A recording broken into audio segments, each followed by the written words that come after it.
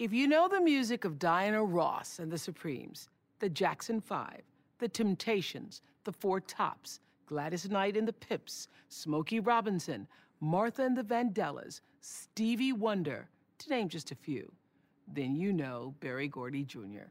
He was the man behind all those hits, since he was the one who started Motown. Not just interested in selling black music to black people, Berry wanted to create popular music that everybody would love. And he did just that.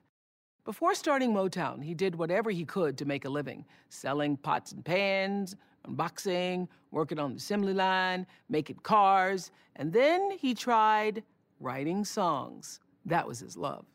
So how does a young kid from Detroit go on to create Hitsville, USA, and craft a legendary sound that is embraced all over the world? Everybody has a story, and there is something to be learned from every experience. Use your life as a class. This is Masterclass with Motown founder Berry Gordy. So I was selling black newspapers called the Michigan Chronicle in Detroit.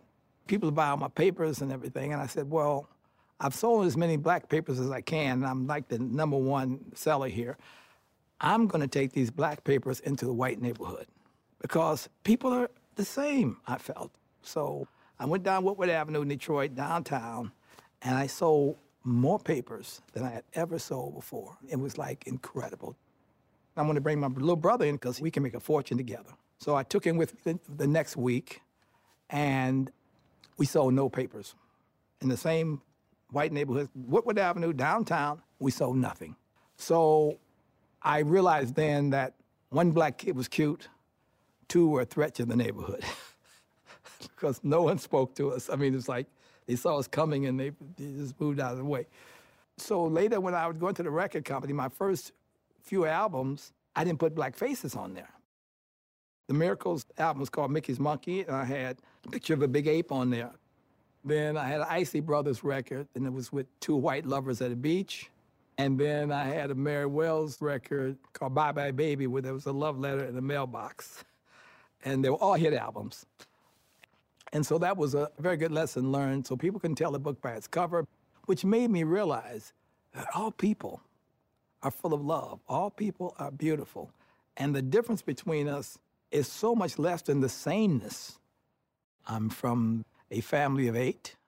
The boys were always clowns. You know, we were always doing funny things, putting on shows, and acting and doing all kind of stuff. And my mother was a school teacher and a scholar, and my sisters were meaningful, and they did meaningful things. My father was a very, very hard worker and my idol.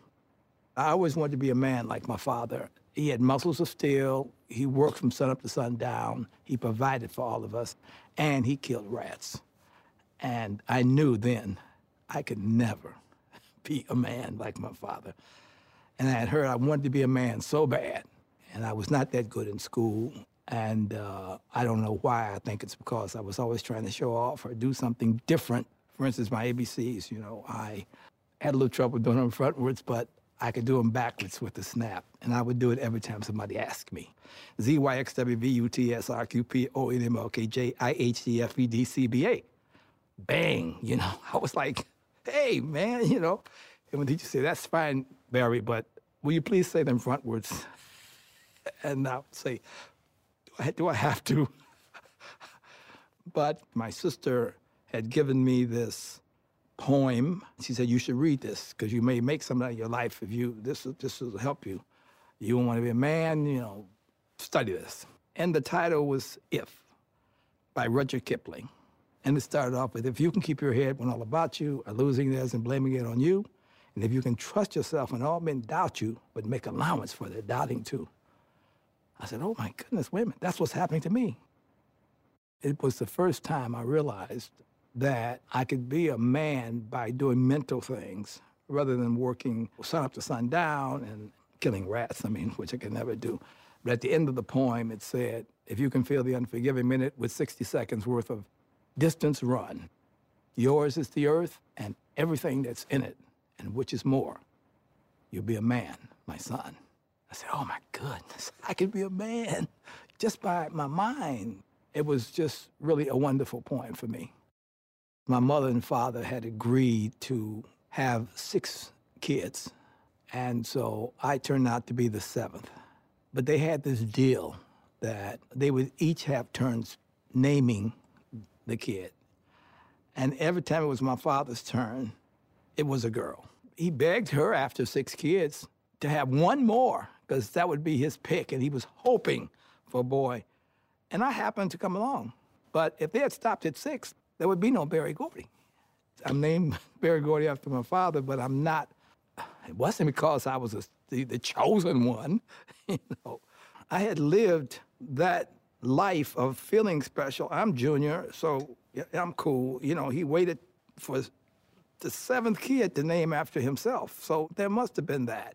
So by the time I heard the horrible news of I was not supposed to even be here, the die had been cast. You know, I was too cocky, too confident. I was still Junior. You know, I was still Berry Gordy Jr., but it sort of let me know that, wow, you know, be cool, little fella, you're not that much. But it was a loving family. One of the greatest things that happened to me was being born into the Gordy family. That was the first thing, because it was a family of people.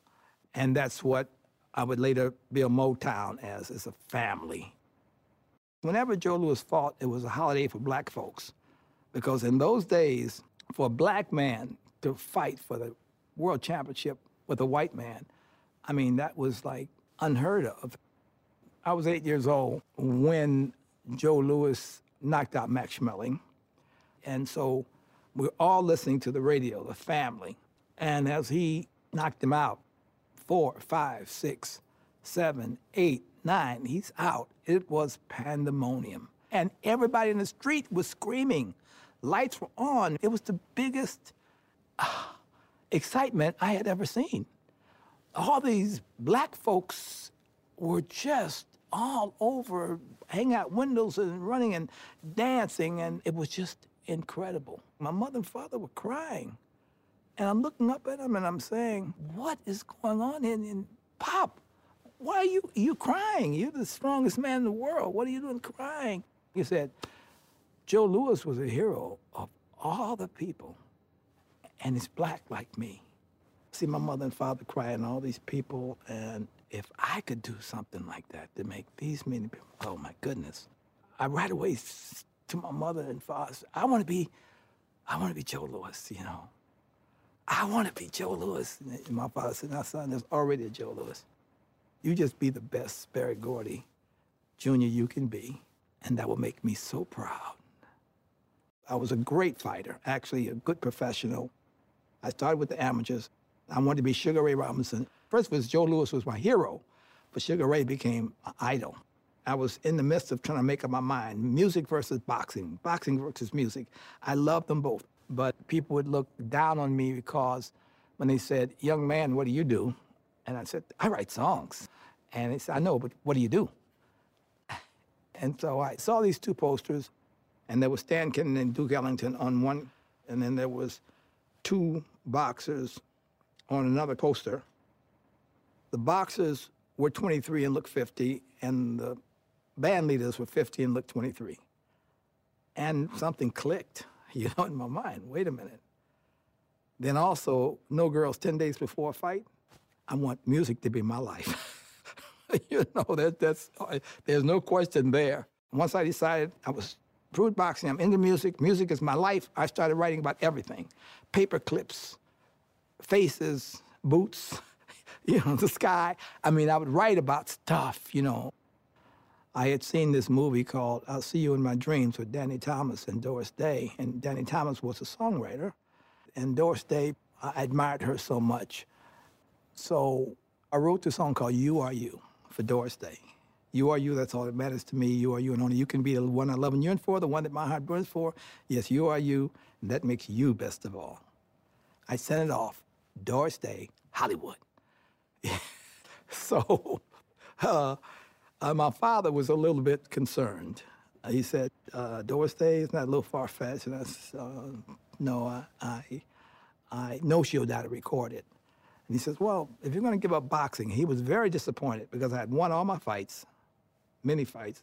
He said, well, maybe you should get a job. You know, it hurt him to tell me that, but maybe you should get a job. So I did.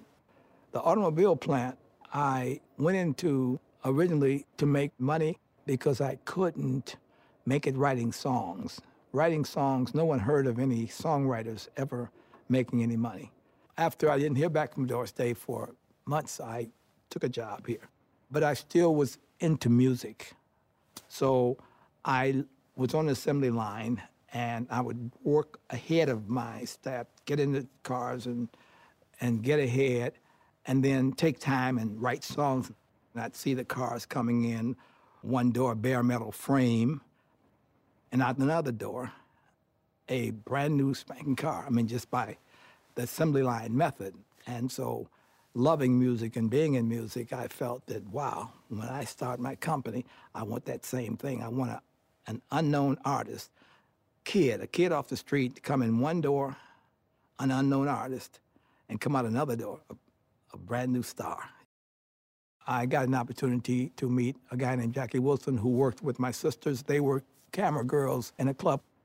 He sang the song I was working on. It was a hit, and I was thrilled. But because I quit my job, my wife, who had 3 kids, who never understood what I was doing and why I was messing around with songs in the first place, divorced me. Even though I just bought a new house for the family, after I saved up enough money to do that, I didn't have a place to stay because I had to leave. Didn't know where to go and didn't know what to do. But I knew that at least, I knew there's several people that loved him, but I knew that one that loved me more than anything in the world, and that was my sister Gwen. I went to her house with my bags. She said, well, what's up? And I said, well, you know, my wife's divorced me, and I don't even have a home. And so she said, well, why'd you come here? And so I said, I don't know. She said, yes, you do. You know why you came here. And then I was kind of tickled at the fact that she was like not taken in by my, sadness. She looked at me and said, you know, I'll get the food. And I said, I'll play the piano. I felt so much love, and I had tears in my eyes, and I realized then how wonderful it was to be loved unconditionally. Wow. And I was feeling so thrilled and happy and sensitive about that great love that she had for me.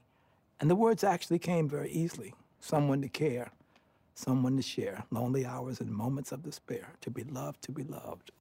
Oh, what a feeling, to be loved. You know, so it was easy. And of course, that became my big second hit with Jackie Wilson. So that's where the song came out. And all my songs were based on that same kind of principle, how I felt at the time, you know. And I wrote what I felt. And then I taught other people to write what they felt. And it all came back from you are you, be who you are. And if you're a good person, the world will share all of that. Jackie Wilson had another hit and another hit, and I became fairly well known as the writer for Jackie Wilson. But I was not making any money. I had to go into business for myself, borrowed money from family savings, which we had, my sister Esther had set up, and no one could get any money from there. But I really wanted to open up my own record company. I wanted to do something. I had all these hits on Jackie Wilson. And they said, yes, but what do you got to show for it? I said, that's the point. That's the point. I asked for $1,000. They only gave me $800. And so I could start trying to go into business for myself. You know, I found a place on West Grand Boulevard that was a photo studio with some big windows in the front, which I loved. And the garage I made into a recording studio we called Studio A. Hitsville, USA was a place where hits were going to be made, only hits, no flops. My job was to get the hits. And so we tried to create that assembly line approach.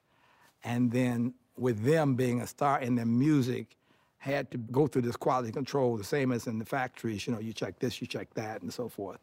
And that seemed to work very well. Then we had the artist development, which my sisters set up because they were models and they wanted the people to look good. And so they brought in this woman, Maxine Powell, and she set up this finishing school for them, which had been unheard of. We had a guy from the Apollo, Charlie Atkins, who came in to be the choreographer. And we had other people, Maurice King, that was at the Flame Show Bar when I saw Jackie Wilson. He came in to do the music harmony and stuff with the Temptations and all these people. And we just had this family of people coming in, all purposeful and all a part of this. So I had a relationship with every artist, every producer, every writer. I knew them and I talked to them and I would critique their songs. True enough, we made hits. They felt like they were coming into a magical place. And it did turn out to be magical. People would come to me to audition for me or to sing for me or something. The voice was one factor, the quality of the voice, their showmanship and all that. But really who they were as people was much more important to me. And there were many people that had phenomenal voices and were great singers, but they weren't right for Motown. They weren't right for our family. And so those people that came in that were right for the family, who maybe had great voices but weren't polished or weren't this or weren't that, we knew that we would win. We would win, and we did. There are certain ingredients, and knowing that a song is a hit, we tried to do songs that would affect us and affect everybody. A song is a very powerful thing in somebody's mind, especially young people. And so I explained to all my people that we wanted to be a company that was responsible. A songwriter has a responsibility, I think, and I taught my people what a child hears, he believes. What he believes, he does, he thinks. So we stayed away from songs that were attacking anybody because a lot of people will follow our songs and the song ideas and stuff like that. And so we stayed with that purpose. But because I had such a democratic company, I would lose arguments when we get a song. Cloud 9 is a good example because I said that was a drug record. And I didn't want to put it out. And they outvoted me. And I was very, very upset. And so I released it anyway.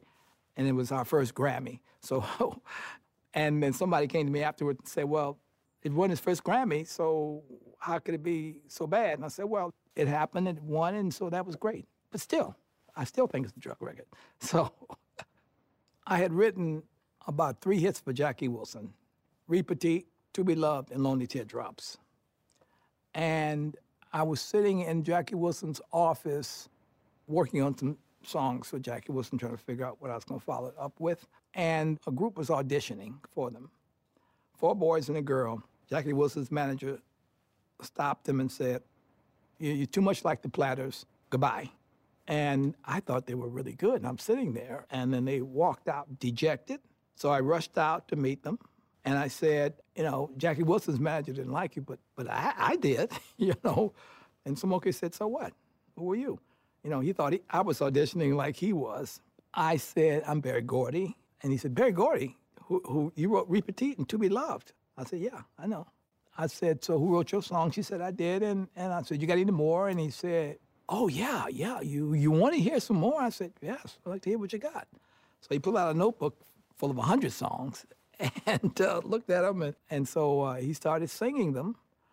I would hear the first part of them and whatever, and then I would say, okay, that's not good because of this, this, and this. Or that could be better because of this, this, this. And then he went to the next song and said, well, how about this?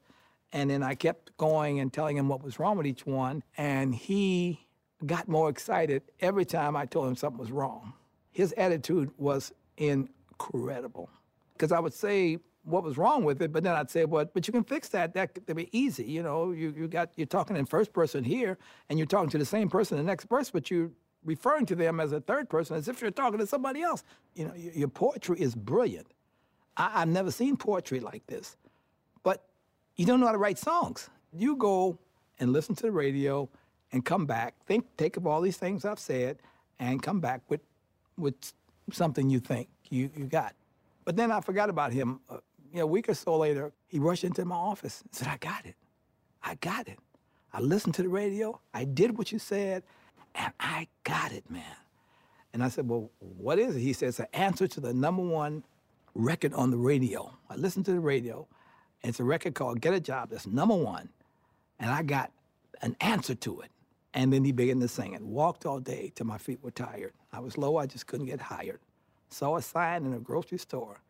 Help is light, and we need some more. I got a job. Sha-da-da-da-da.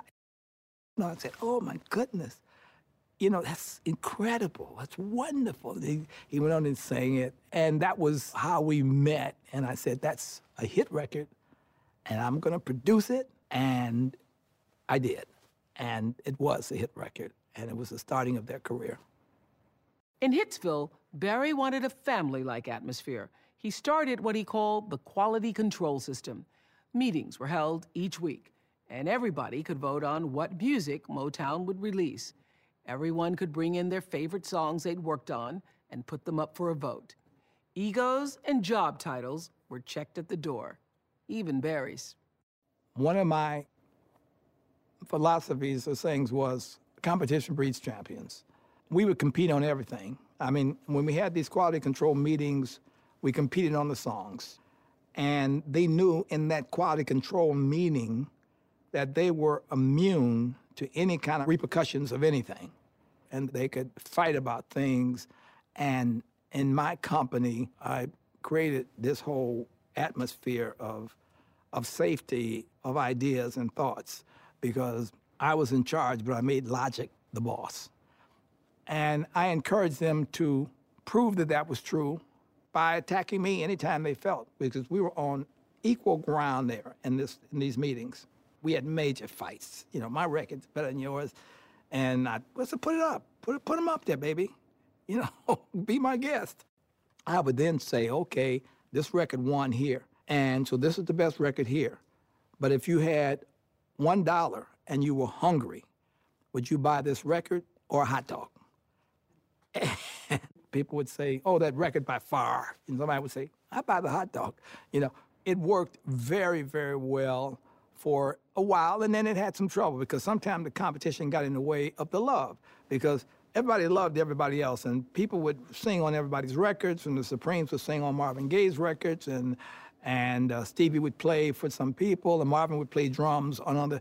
Everybody worked together, but the love has to overcome everything else. You've got to really understand people, and by listening, you get to really kind of love people because you know where they're coming from. If you don't know them, you can't love them. If you can't communicate with them, you can't love them. The first artist to leave was Mary Wells. She was our #1 artist, and I always wanted to handle a female singer. When Mary Wells was leaving to come in, her attorney came and met with me. And so I was shocked at that. And I said, but do you know what we do here? And I went on to tell him there's artist development, there's Charlie Atkins, who teaches choreography, there's Maxine Powell, who finishes school, and there's this and there's that. And then we have all these producers that work with her, and she's got a #1 record in the country right now. Don't you understand what we do for these people? And he says, well, yes, but, you have all this control. And I said, yes, but it's in their favor. I said, look at what's happening here. This is a growing thing. This is something happening. And she is the forefront. She is my #1 female singer right now.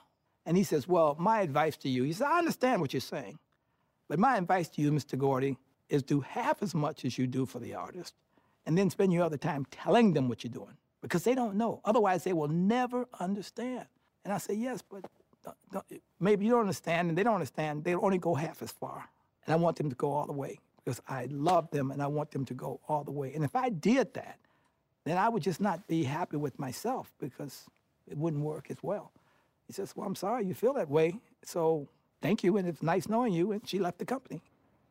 When Mary Wells left, it was such a sad day for me. It was a shock, but I knew that that was a negative that I could make into just a wonderful positive, because at that time, I auditioned these 3 young girls, and I thought they were really, really good. And this lead singer had some of the biggest and prettiest eyes, and she was the force of the group. She had so much personality that the world thought she was flirting with them. I mean, she could seduce the world and become the #1 singer. I said, what grade are you in? And they said, we're all seniors. And I said, well, go back and come back when you graduate. Because the last thing I want to do is take somebody out of school. And so they said, well, okay, but can we come back after school and work with everybody else? And we just love it here. And I said, okay, fine. So we did that. And even Diana, during the summer vacation, she asked me if I had any other job for her, anywhere she would do anything. And so I let her work in my office. She was just so enthusiastic, but she would also go and record with other people, and the other girls would come, and they were just really into the Motown. And so sometime later, I decided that we would put all the efforts on the Supremes. They had gone for like 5 years without having a hit. Our financial people, of course, said, well, why are you sticking with them? And I said, because they're good.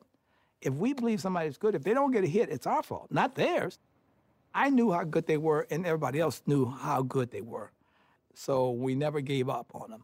And then it just so happens that the Supremes had a record that became one of the top records in the country very fast, called Where Did Our Love Go? And we were lucky enough to get them on the Dick Clark Caravan of Stars. And they started out at the bottom, and after the tour was over, Where Did Our Love Go by the Supremes was the #1 record in the country. And I wanted to take them further. After some initial success, Berry felt that the Supremes could become even bigger. His dream was for them to be the #1 vocal group in the world. Instead of pop songs, he wanted Diana to take a risk and sing some classic American standards, songs like You're Nobody Till Somebody Loves You, which he believed would introduce them to a whole new and much broader audience. The plan was to give these songs a trial run in England before coming back to the U.S. to debut them on national TV. We had agreed that the first song that they would do would be You're Nobody Till Somebody Loves You, in order to prepare themselves to come back and do it on national TV. We tried out the You're Nobody Till Somebody Loves You in England, and we had our first major argument. When we got to Manchester, she had done it once and refused to do it the second time because the audience didn't like it and she didn't like it either. And one thing about Diana, she was always so concerned about her audience. I said, I want you to do this because I want to get you in places like the Copacabana in New York. And they said, they don't want girls, people like us. I said, I know, they want Sammy Davis, you know, this, that, and so forth. But they can only do standards. You can do standards and R&B and other stuff, and blues and everything. I said, so you all are great, and I want to expose you to these people. And I had this whole master plan for when we get back, we would just take it and swoop the world. But first, we got to get national TV. But I could not explain anything to her that made sense to her. She refused to do it completely. I even told her, look, you're doing it here for a few hundred people. You're going to do it back home for millions. You got to do it. She said, I'm not. I said, okay. So I walked out, and then my life left. My stomach, I mean, because if she didn't do it, I knew I could not manage them again, and my life was over. I heard her singing it in the show. I couldn't believe that it was happening because I was so down. And after I realized that she was really doing the song, it was like the happiest day of my life. And I realized how much I really did love this woman. That was it. You know, that was just it. And when I told her how happy I was, she just said, I did it for you. Well, it was Suzanne de Pass that grabbed me one day, and she said, there's a kids group you got to see. They're auditioning in the next room, and we just love them, and you're going to love them. And I said, I don't have time. In fact, I don't like kids group. I don't want kids group. You know, I've got Stevie Wonder, who has a major entourage. He had his mother, he had a tutor and a chaperone. and a lot of people traveling with him. So I said, no, the last thing I want is a kids group. And so she said, but you want them. I said, I won't. And so she kind of drugged me into the audition room. And when I saw this kid was doing all this stuff, and he was doing a James Brown thing, and he did a twirl and a split, and then she said, you still don't like kids group? And I said, no, I don't. Get my camera.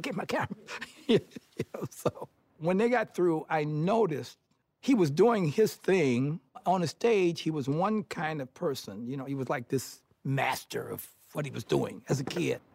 And then when he got through, he was very quiet and almost shy. But he stared at me. The other kids, getting ready for the next song, they'd be playing with their instruments, and Michael was always there, and he was just staring at me, really in an innocent way, watching every move I made and everything. And finally, I went to them, and they said, are you going to sign us? Because I couldn't make up my mind, because I was concerned that here's a kid who was about 8 years old, 7 or 8 years old, singing a Smokey song that seemed like he had been living it for 30 years. So right away we were saying, this is an old man in a kid's body, because he sung Who's Loving You better than Smokey. And Smokey did a phenomenal job, but this kid was like something, he'd been here before. And then after singing that, he went back into the child mode. I told Suzanne that they're going to need something that a kid would sing, so I just came up with kind of a melody of my own. Oh, baby, da-da-dee, da-dee, da-da-da-da-da. I said, he should sing something like that. And then we did The Love You Save and I'll Be There. And that made history, because there's been no other group, I think, for or since, that is at their first 4 records go to #1. So it was like a major feat, and they became the biggest thing. Suzanne was responsible for dressing them up, and she put them on the little hats, and they did the Sullivan Show. And he used to complain to me about his childhood. And I'd say, you don't have such a bad childhood, Michael. I mean, you're doing what you want to do. And if people could have that same passion at an early age, 8 or 9, and then do it for the rest of their life, my goodness, So that was Michael.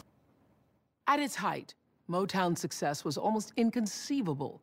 In the years between 1961 to 1971, Motown had 110 top 10 Billboard hits. But Motown was clearly much more than hits. It gave us some of the most talented musicians the world has ever seen. It was music that brought people together. It made us all dance together. It truly did change the world and the way we reacted to each other. And it all started with one man's vision to make music that moved the hearts of everybody that listened to it. And that makes Berry Gordy a master. My life's work is music. I have always loved it. I've always wanted to produce it. I followed my dreams, my father's advice, and also I learned from a lot of people. I think Motown gave the world joy. I think it brought people together in so many ways. Many of them loved Motown so much, and they still do. And they had marriage to Motown music, kids to Motown music, and we were just doing music that we loved, and I believed that all people would love this music, and not just black people. It was all people. It's something that I believed in, that I fought for, because my music was, at one point, too white for the black people and too black for the white people. And it was the atmosphere at Motown that cured everything, because it was the atmosphere of love, and that's what gave it the magic that it had then, that it has today, and that it will always have. Motown music is music for everyone. It's music for everyone. I'm Oprah Winfrey, and you've been listening to Masterclass, the podcast. You can follow Masterclass on Instagram, Twitter, and Facebook. If you haven't already, go to Apple Podcasts and subscribe, rate, and review this podcast. Join me next week for another Masterclass podcast.